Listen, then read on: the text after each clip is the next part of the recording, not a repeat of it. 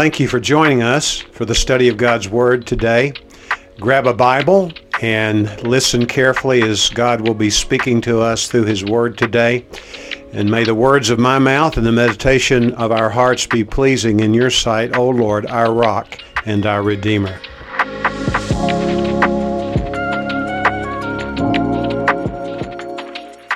That was a worshipful time as we looked into that beautiful song, and God has given to us through Becky Prado.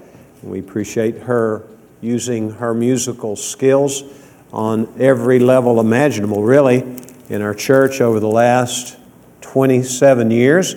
And Becky and Javier have served the Lord so faithfully here, and they will be leaving their post here. They'll still be in the church and active in the church, but they're looking forward to having a time of retirement. And it's not the normal kind of retirement because they're going to stay working. So we're looking forward to having them around and the creativity that will continue to flow from Becky as she serves the Lord. Let's pray now. Father, we do think about all the people who lost so much in the 9/11 event. They lost life, many. We know that, and the loved ones they left behind are still aching over that.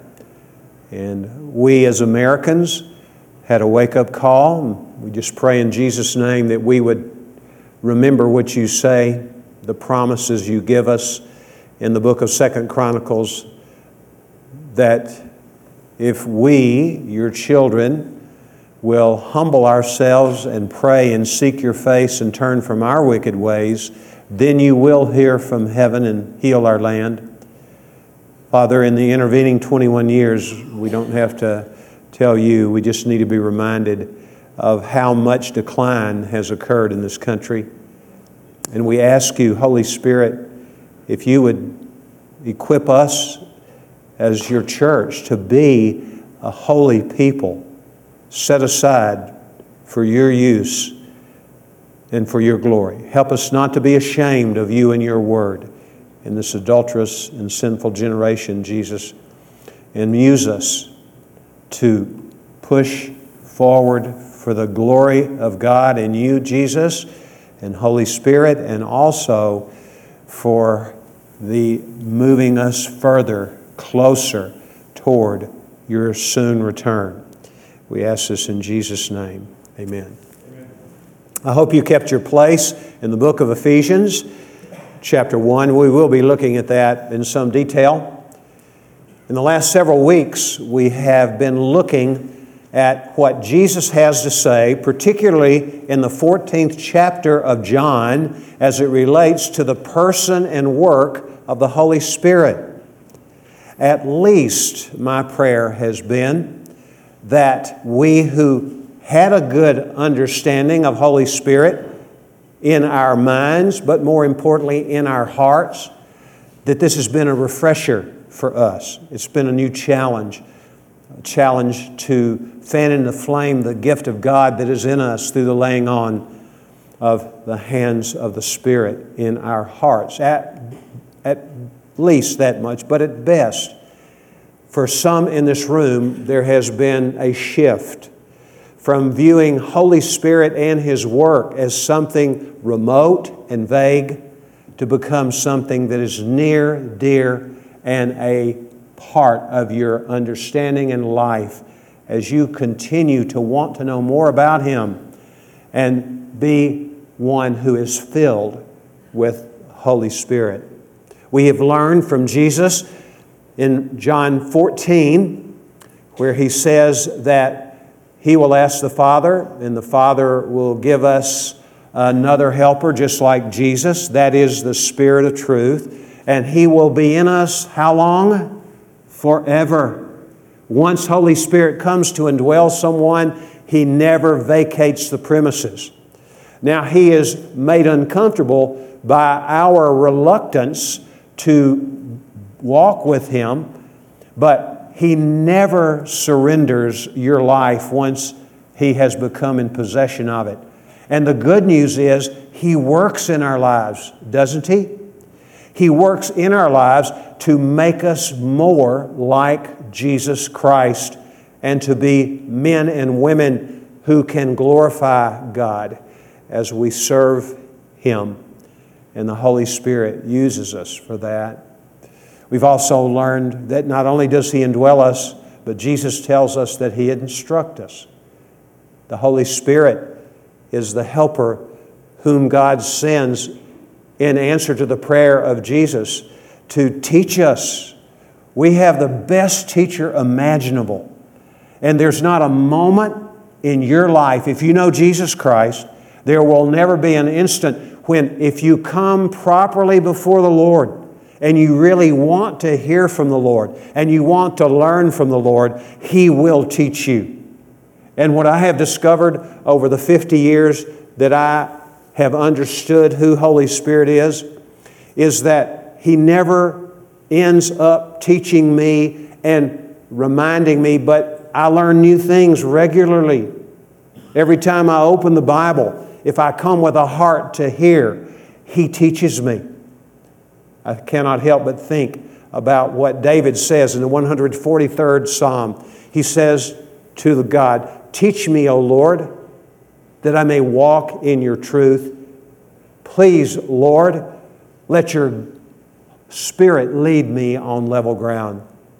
I hope you know that the Holy Spirit didn't just come into being in the New Testament at Pentecost.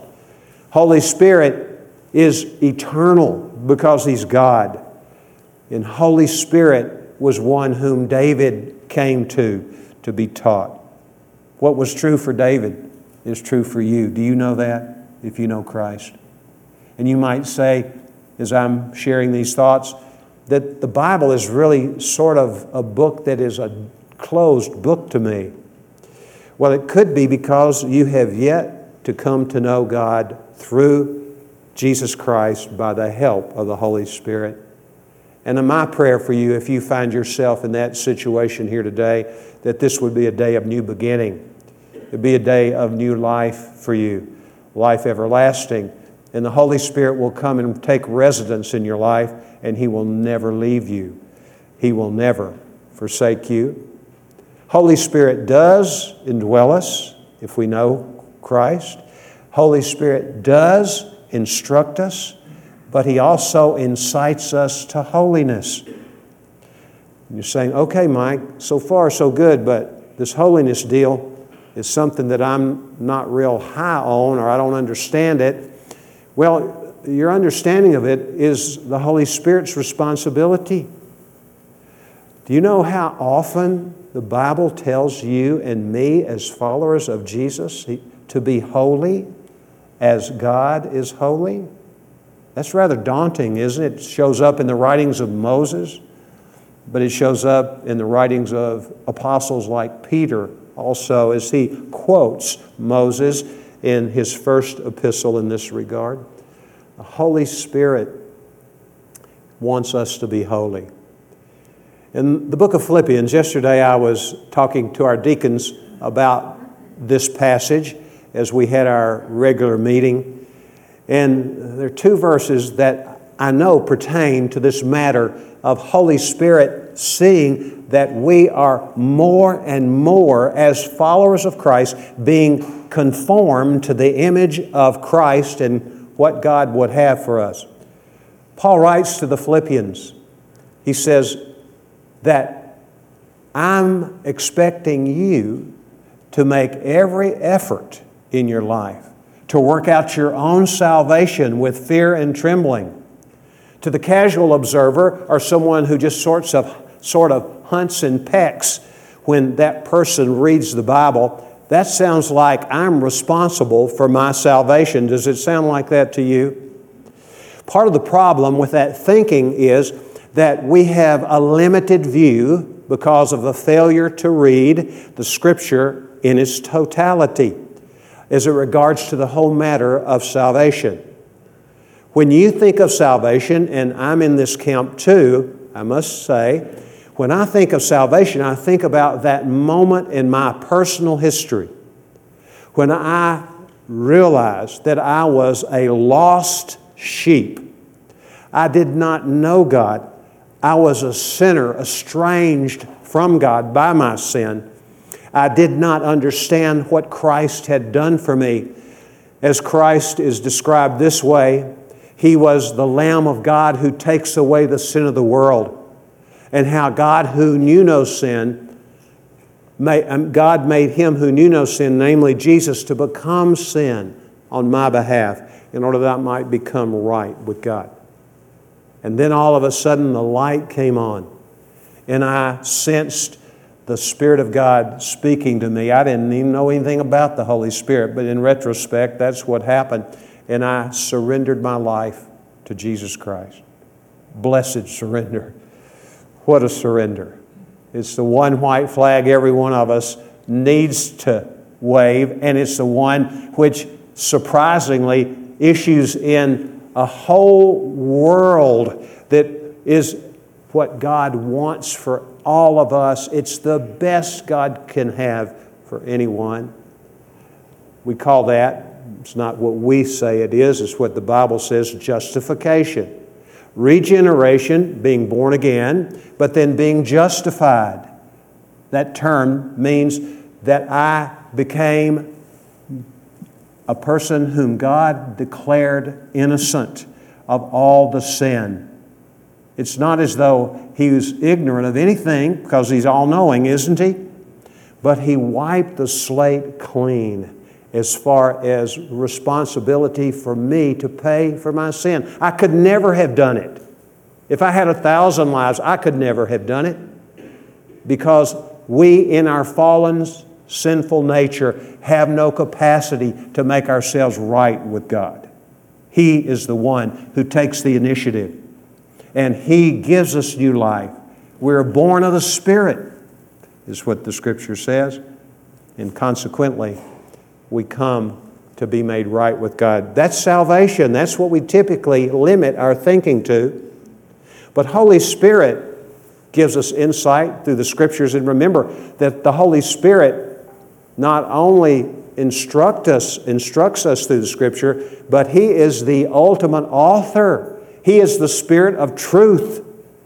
And consequently, when we come to Him in the Word, we hear what He has to say. For instance, the Scripture says this about Holy Spirit in 1 Peter and in 2 Thessalonians. Do your own research on those. But this is what he says. We are sanctified by the Holy Spirit. Wow. What does that word sanctify mean? It's another part of your salvation. There was a point in time when I was justified. I was declared righteous, so that now there is no condemnation in me, not because of anything which I have done, but because of Christ doing what He only could do. And that's to pay the penalty for my sin. But also, this word sanctification is closely related to the word which is translated holy, where the Scripture says, be holy. The word holy, I hope you know, means to be set apart for God's use. That's really the idea. And the noun form of that verb, be holy, hagiadzo, is the word for sanctification. That's translated over and over again in the Bible, in the New Testament at least. And to be sanctified is to be set apart for God's use and God's glory. Jesus, in the high priestly prayer that we'll get to one of these days in the 17th chapter of John, He's praying to the Father, and He says, among other things, petitioning for us, actually, Jesus prayed that we would be sanctified by the truth. Your Word is truth. What means does God use to make us holy? Well, the Holy Spirit makes us holy by the Word, doesn't He? So going back to Philippians 2:12, work out your own salvation with fear and trembling. We should read the next verse. Every text has a context, doesn't it? And we need to follow the full flow of thought of Holy Spirit. What we're to do is to remember that it is God who is at work in you, according to His plan for you. God is at work in us by the Spirit of God to teach us, to empower us, to incite us to be like Christ. Any nudge, and sometimes it's more than a nudge, it's also almost like a sledgehammer when you read the Word. And that makes sense because in Jeremiah 23:29, this is what the Word of God says to Jeremiah, and Jeremiah conveys it to those wayward Judeans. He says, "Your word is like a fire and like a hammer that breaks rocks."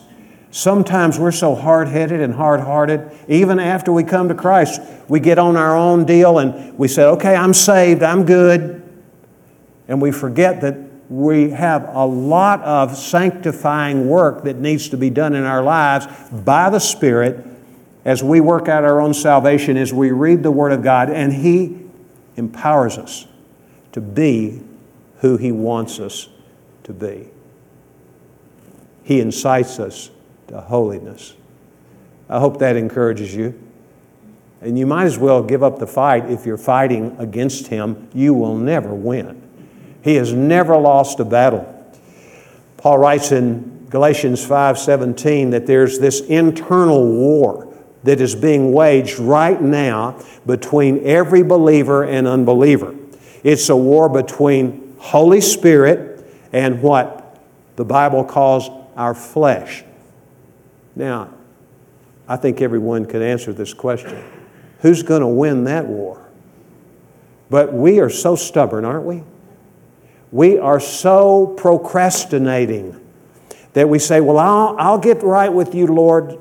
I'll get right with you, Lord. The time's not right, Lord. I promise you tomorrow. Do you know the only time on the devil's clock is mañana? The Bible tells us in the book of 2 Corinthians chapter 6, today is the day of your salvation. And that certainly would apply to people who don't know Christ. Once more, I'll just be redundant, but I don't apologize for it. If you have yet to open your heart to Jesus, there's no better day than today. And you look back on this day, not just for the rest of your personal history and time, but in turning say, oh, glorious day when the Lord came and saved me.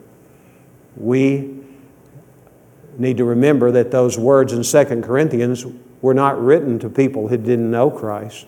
They already knew the Lord. Work out your own salvation with fear and trembling. That was written to people that Paul had said in the first chapter of Philippians, where he says, I thank my God every time I remember you, and all my prayers for all of you, I always pray for joy because of your partnership in the gospel from the first day until now. Now listen, being confident that the work that God began in you, He will carry it on to completion in Christ Jesus. Is this gospel message something amazing or what? What God is doing in our lives to change us, to make us holy, to sanctify us. We're going to look now at the book of Ephesians at yet another work of Holy Spirit. This is one that perhaps is more mysterious than the other three to us. Look at verses 13 and 14 of Ephesians chapter 1. In Him, that would be in Jesus Christ, you also, this would be all the saints in Christ Jesus at Ephesus, all the saints in Christ Jesus at Ephesus. And remember, a saint, it's not what we have as an image that comes to mind when we think of what a saint is. A saint is not someone who's been canonized by the Roman Catholic Church, nor is a saint someone who's been memorialized in some stained glass window in a beautiful church building. A saint is someone who has been called out of darkness, the darkness of sin, into God's marvelous light in order that that person can let his or her light shine in such a way that people will see his or her good works and glorify his or her God. by doing so. So, in this passage, in Him also, in Ephesians 13, in Him you also, after listening to the message of truth, the gospel of your salvation, having also believed, you were sealed in Him with the Holy Spirit of promise, who is given as a pledge of our inheritance, with a view to the redemption of God's own possession to the praise of His glory. That's a mouthful, really. There's one sentence that flows from verse 3 all the way down to here, or 11, verse 11 at least, all the way. It's amazing. But what I want you to pay attention to is this statement that the Holy Spirit sealed us in Christ, and He is the Spirit of truth. Let's pause just a moment. Some of you may know this. I hope you do. Most of you might. But the idea of sealing in the time of Paul, in the time of Jesus, when a person of authority, a political leader, a monarch, a ruler, wanted to send a message to someone and wanted to be sure that the one who received the message would know that the message was two things. It was authoritative because it had the seal, the stamp of that dignitary, that person of power and responsibility, and that would in itself authorize it, but also it authenticated the document. Do you know the Bible tells us in the book of 2 Corinthians that when Paul thought of the Corinthian church, that he said, we're not writing letters of recommendation as would be normal with a pen and papyrus, but what we are doing, we have letters of Christ in you. You are our letters of recommendation. Do you know the recommendation that God has for the world as it relates to His being seen as a bona fide King of kings and Lord of lords? It's us. He sanctifies us. He makes us what He only can make us. Holy Spirit is described this way by Jesus in Acts 1:8. You shall receive power when the Holy Spirit comes upon you, and you shall be what? My witnesses. All over the world, you will be my witnesses. So, when we understand this matter of sealing, and the Lord says, we are sealed, that means the same thing for us as a person who took a message and became, as it were, as if that person was the sender in person himself as that was delivered. We are authorized, therefore we have authority, and we also are authentic. We're not foisting some sort of fake information under the name of someone who is powerful. We do have a powerful one who sends us, do we not? We have Holy Spirit.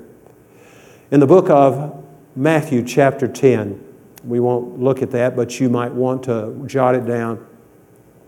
Jesus says, when you are brought before courts and kings and governors, don't worry one whit about what you are to say or how you will say it when you find yourself in such a position. Why? Because the Spirit of the Father will give you the words to say in that moment. Those people would have been schooled by the Holy Spirit leading up to those events. So we need not be nervous when we are on a mission and we're to be witnesses. Remember, that's what it says. It doesn't say do witnessing. What does it say? Be a witness. Being is more important than doing. A lot of people try to witness and there's an inconsistency in their relationship to God.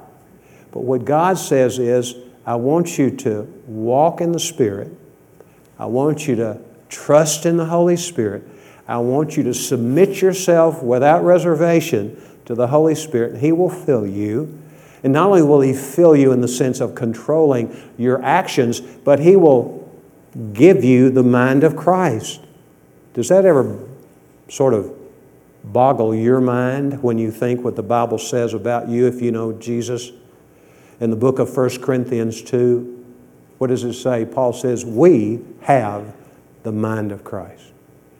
Spirit of God thinks identically to Jesus.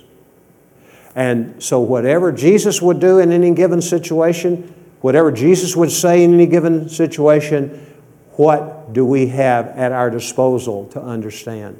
He will teach us what to say. He will give us what to say in those moments when we are called upon to bear witness to Him. So, we're authorized. Paul says this in the book of 2 Corinthians to further emphasize our role as witnesses to Jerusalem, Judea, Samaria, to the remotest part of the earth. He said, we are ambassadors for Christ. Have you ever stopped to think what an ambassador's role is? What would you think that the Lord would want you to be and do if you were tomorrow given the assignment to be an ambassador to you pick the country? First of all, you would have to be aware of the customs of the country. If at all possible, you would have a level of fluency of speech, and you would be a person who cared about the future of that country. You would be one who would be sent out by the President of the United States as if he were there in person. Correct? Correct. And this is exactly who we are. There's another very important portion, and maybe more important than what I've said so far. An excellent ambassador has the best interest of the one who sends him or her. And so we have the best interest not only for the people that we are ambassadors in Christ to, but also for our Lord whom we represent. Wonderful to think about, isn't it? We are authorized and we are made authentic. Let's look again at this passage a little bit. In Him you also, after listening in verse 13 of Ephesians 1, to the message of truth, the gospel of your salvation, having also believed, you were sealed in Him, that's in Christ, with the Holy Spirit of promise. Let's pause here just a moment. The Holy Spirit of promise. Holy Spirit was promised before He came to indwell in the church. Christ promises it in the book of John. It's promised before that in history. And the Holy Spirit is the promise of God. I could not help, as I was thinking about this message, to remember 1 Kings 8:56. The second half of it says this. It says that not one word of His promise failed that was given by Moses through the Spirit for Israel. Not one word. God is not a man that He should lie, the Bible says, or a son of man that He should repent. Has He said and will He not do it? Has He promised and will He not fulfill it? Do you know the Holy Spirit is the promise to you and me? If we have trusted Christ and if we have, He has come to indwell us. And He instructs us, He incites us to become more and more like Himself by the work of the Spirit of God in us. If that is the case, then we have been sealed by Him as well. And we have the promise, verse 14 says, who is given as a pledge of our inheritance. If you want to know what your inheritance is in Christ, read carefully with pencil or pen in hand and jot down everything that God says through Paul in verses 3 up until this point about who you are in Christ. It is awesome. It will encourage you, and do that. But what the Scripture says, that the Holy Spirit Himself is given as a pledge of our inheritance. The word translated pledge is a word borrowed, of course, from everyday life among the Greco-Roman world inhabitants. And this word was a word which had to do with the rough equivalent of earnest money. Perhaps when you bought your house or houses, I've gone into debt 3 times to buy a house. I'm glad to say I'm out of debt and don't have any idea of going there again. It's a good thing to be out, isn't it? But in every instance, the seller wanted some earnest money. And I gave it. Why? I wanted the house, right? But what did the earnest money prove to the one from whom I was purchasing the house? It proved that I was serious. It was a promise. On one occasion, my wife and I decided we weren't going through with the buying of the house, and I lost some money. And I was more careful the next time I gave some money for earnest money. But the good news is the Lord promises us eternal life. We have the promise of eternal life. He ensures us, Holy Spirit ensures you and me that we are on our way to heaven. And Jesus Himself says this. He says, "He who hears my word and believes Him who sent me has eternal life." Not will have eternal life, but has eternal life. It's a present possession. We have Holy Spirit given eternal life, but it's the promise. When we have moments in our relationship with the Lord that are glorious moments, those are foreshadowing of what is to come. And just a little slice of what it's going to be like to be in an uninterrupted, unhindered relationship to God when we are taken into heaven and receive a new body at the resurrection. Phenomenal, isn't it? He authorizes us, doesn't He? But what else does He do? He authenticates us. And I'm going to ask you to turn now back for the remaining of our time to Galatians chapter 5. Get your place there. And then turn over to Ephesians chapter 5. Go back to Ephesians. And let's look at verses 18 through 20 of Ephesians before we finish in Galatians chapter 5. Ephesians 5:18 says, "Do not get drunk with wine." The grammar would be better translated this way: stop getting drunk on wine. Believers in Ephesus, in the church, were getting drunk on wine. That is a sin, to get drunk on any kind of liquor. For that is dissipation, but be filled with the Spirit. To be filled, we've seen on more than one occasion, is to be controlled by. When you look at the usage of the word filled in the New Testament, you cannot help but conclude that that's the primary meaning, to be controlled by the Holy Spirit of God.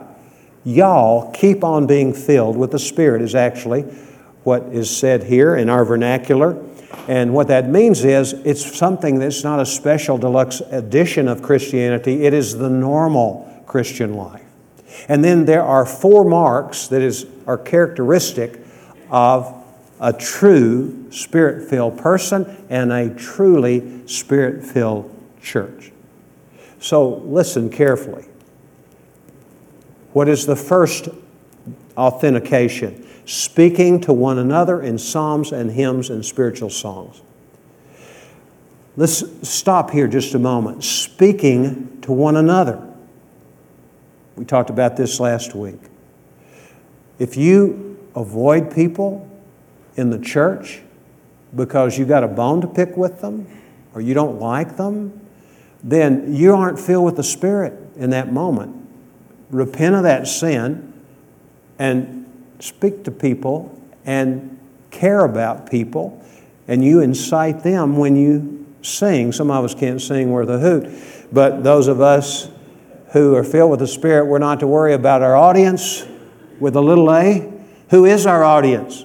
It's the Lord. It's the Lord that we're singing to when we sing. But we speak as individuals and as a body.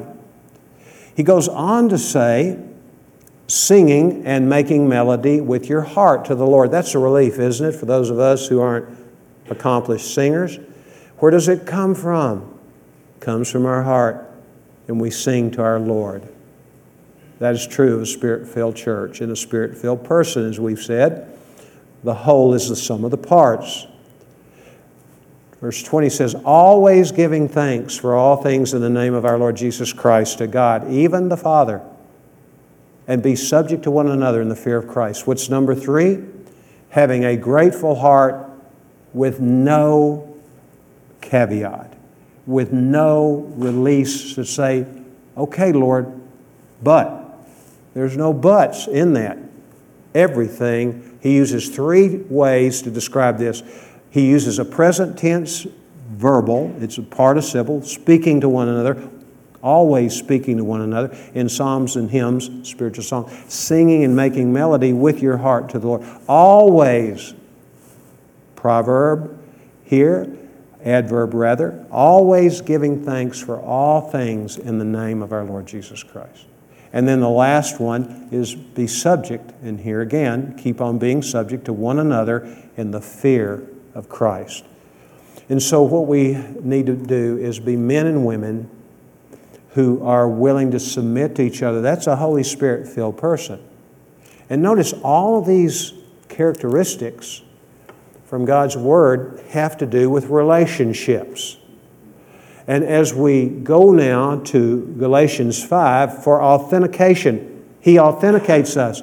He makes those whom we interact with, especially when we go and minister to people outside the framework of the church, the gospel, He makes us an aroma of Christ Himself, as Paul describes himself and his traveling companions in the book of 2 Corinthians. So let's go to verses 22 and 23 in the book of Galatians chapter 5. 22 says, but the fruit of the Spirit is love, joy, peace, patience, kindness, goodness, faithfulness, gentleness, self-control. Against such things there is no law. Notice that the Scripture does not say the fruits of the Spirit. I have before said the fruits of the Spirit, and I've been corrected by the Holy Spirit in the Word. It's fruit. It's a cluster of things. The gifts of the Spirit are distributed by Holy Spirit for purposes of ministry to the body and glorying in the Lord, bringing glory to the Lord.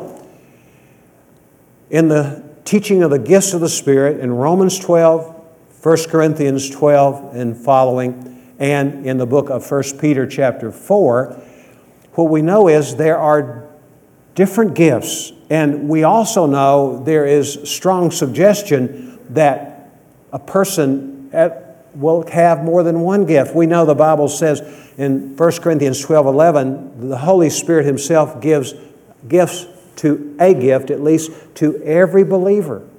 Doesn't matter who you are. He gives the gift, and for the purpose of building up the body, encouraging the believers, and also that contributes to the growth of the church numerically and internally in terms of spiritual growth. But also this word carries with it the idea not only of building up the body, but also of really glorifying the Lord as we serve the Church of Jesus Christ.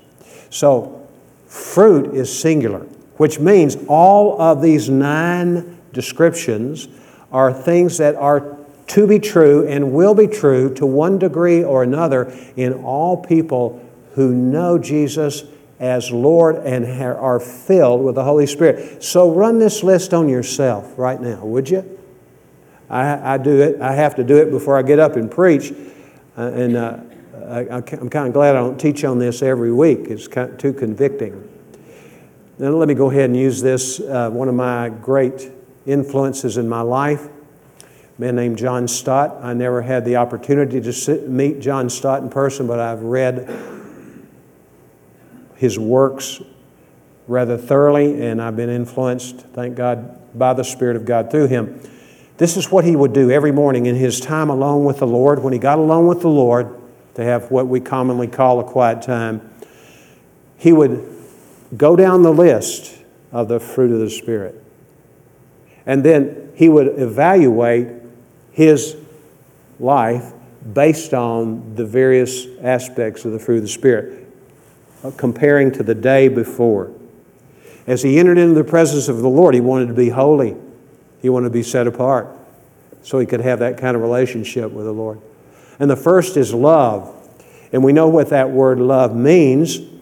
It's the sacrifice of oneself in the service of undeserving others. That's the way it relates to Jesus.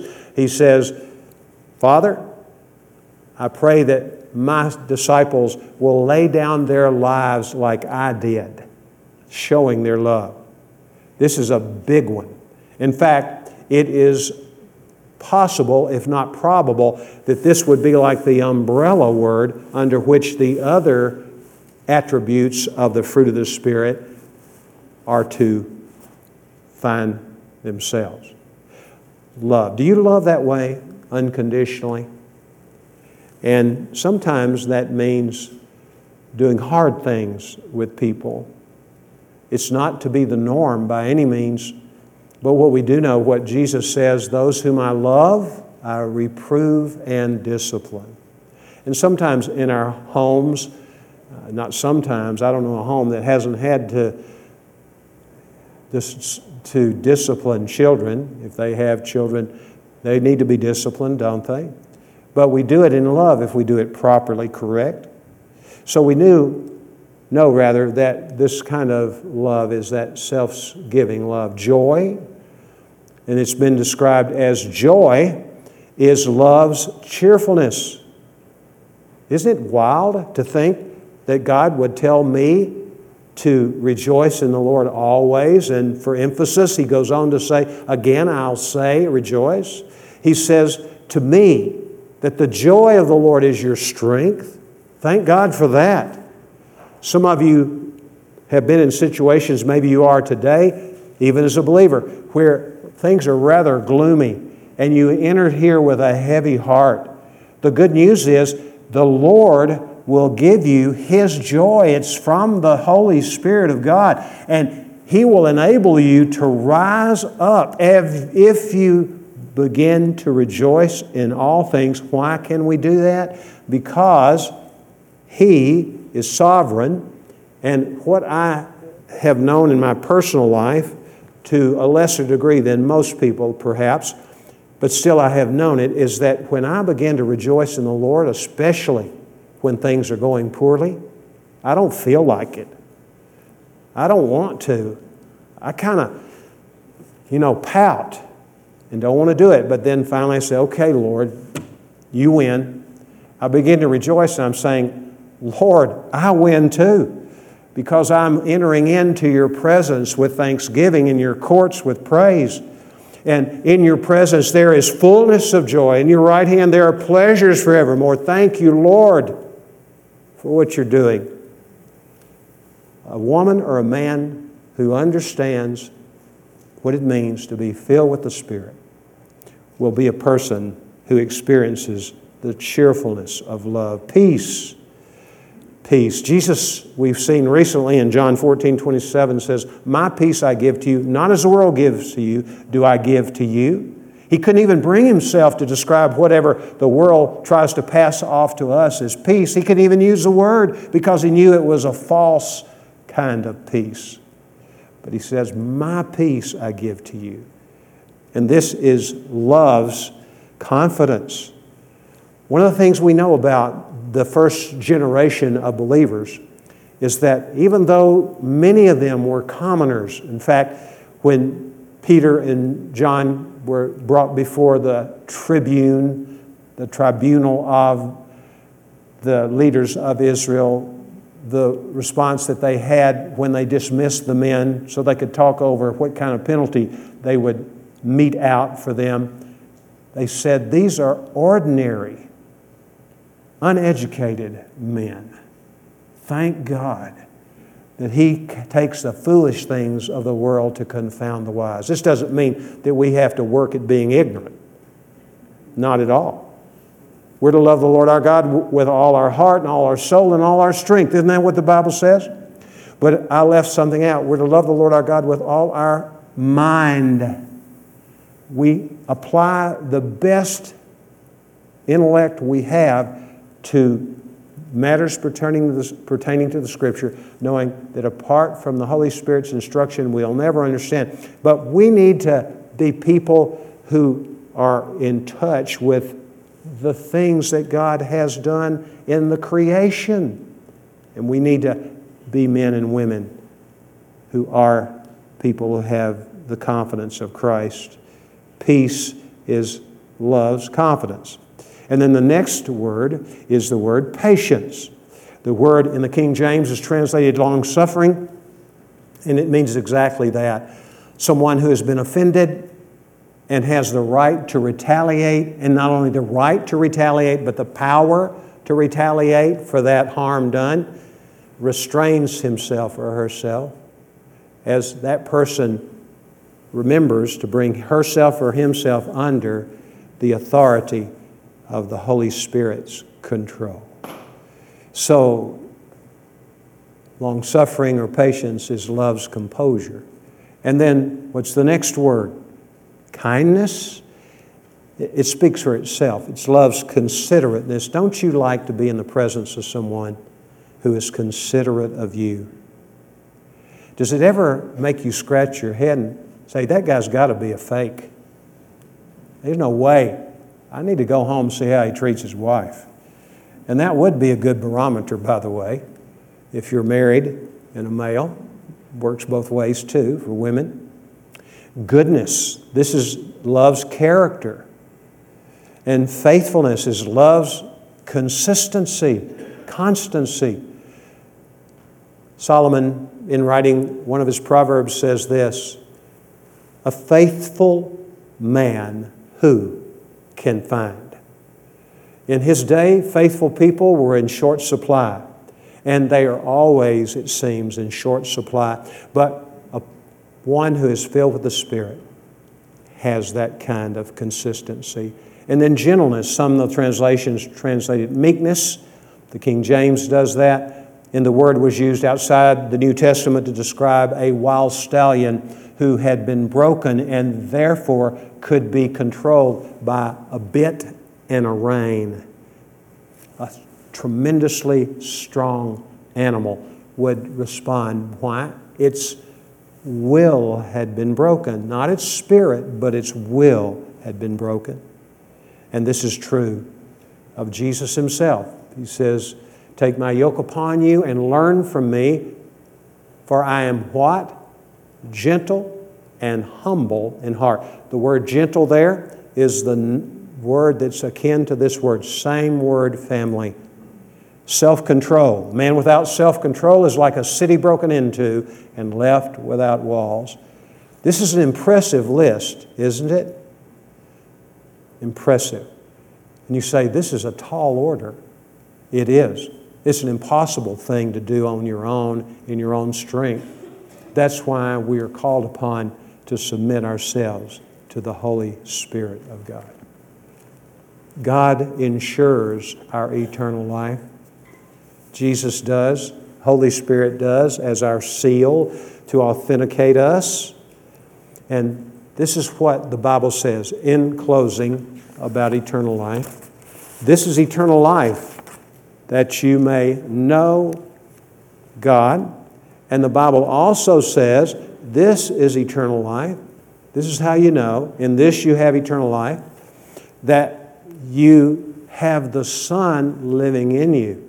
And as a result of the Son's presence in your life, He is the life. And John goes on to write this in John chapter 5, verse 13. He says, I write these things to you who believe in the name of the Son of God in order that you may know that you have eternal life. Do you know that you have eternal life? You can. It's simply by trusting in Jesus Christ alone, giving your life to Him without reservation. Would you pray? Lord, we thank You for the teaching of the Holy Spirit in the Bible about Himself. Thank You, Lord, that You let us know who He is and what that means to us. Oh God, we pray that we would be eager to draw close to You through the Holy Spirit. And Holy Spirit, we ask You to control our lives.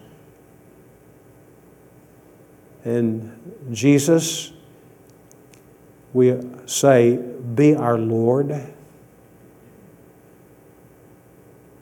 We yield our lives to You, Lord.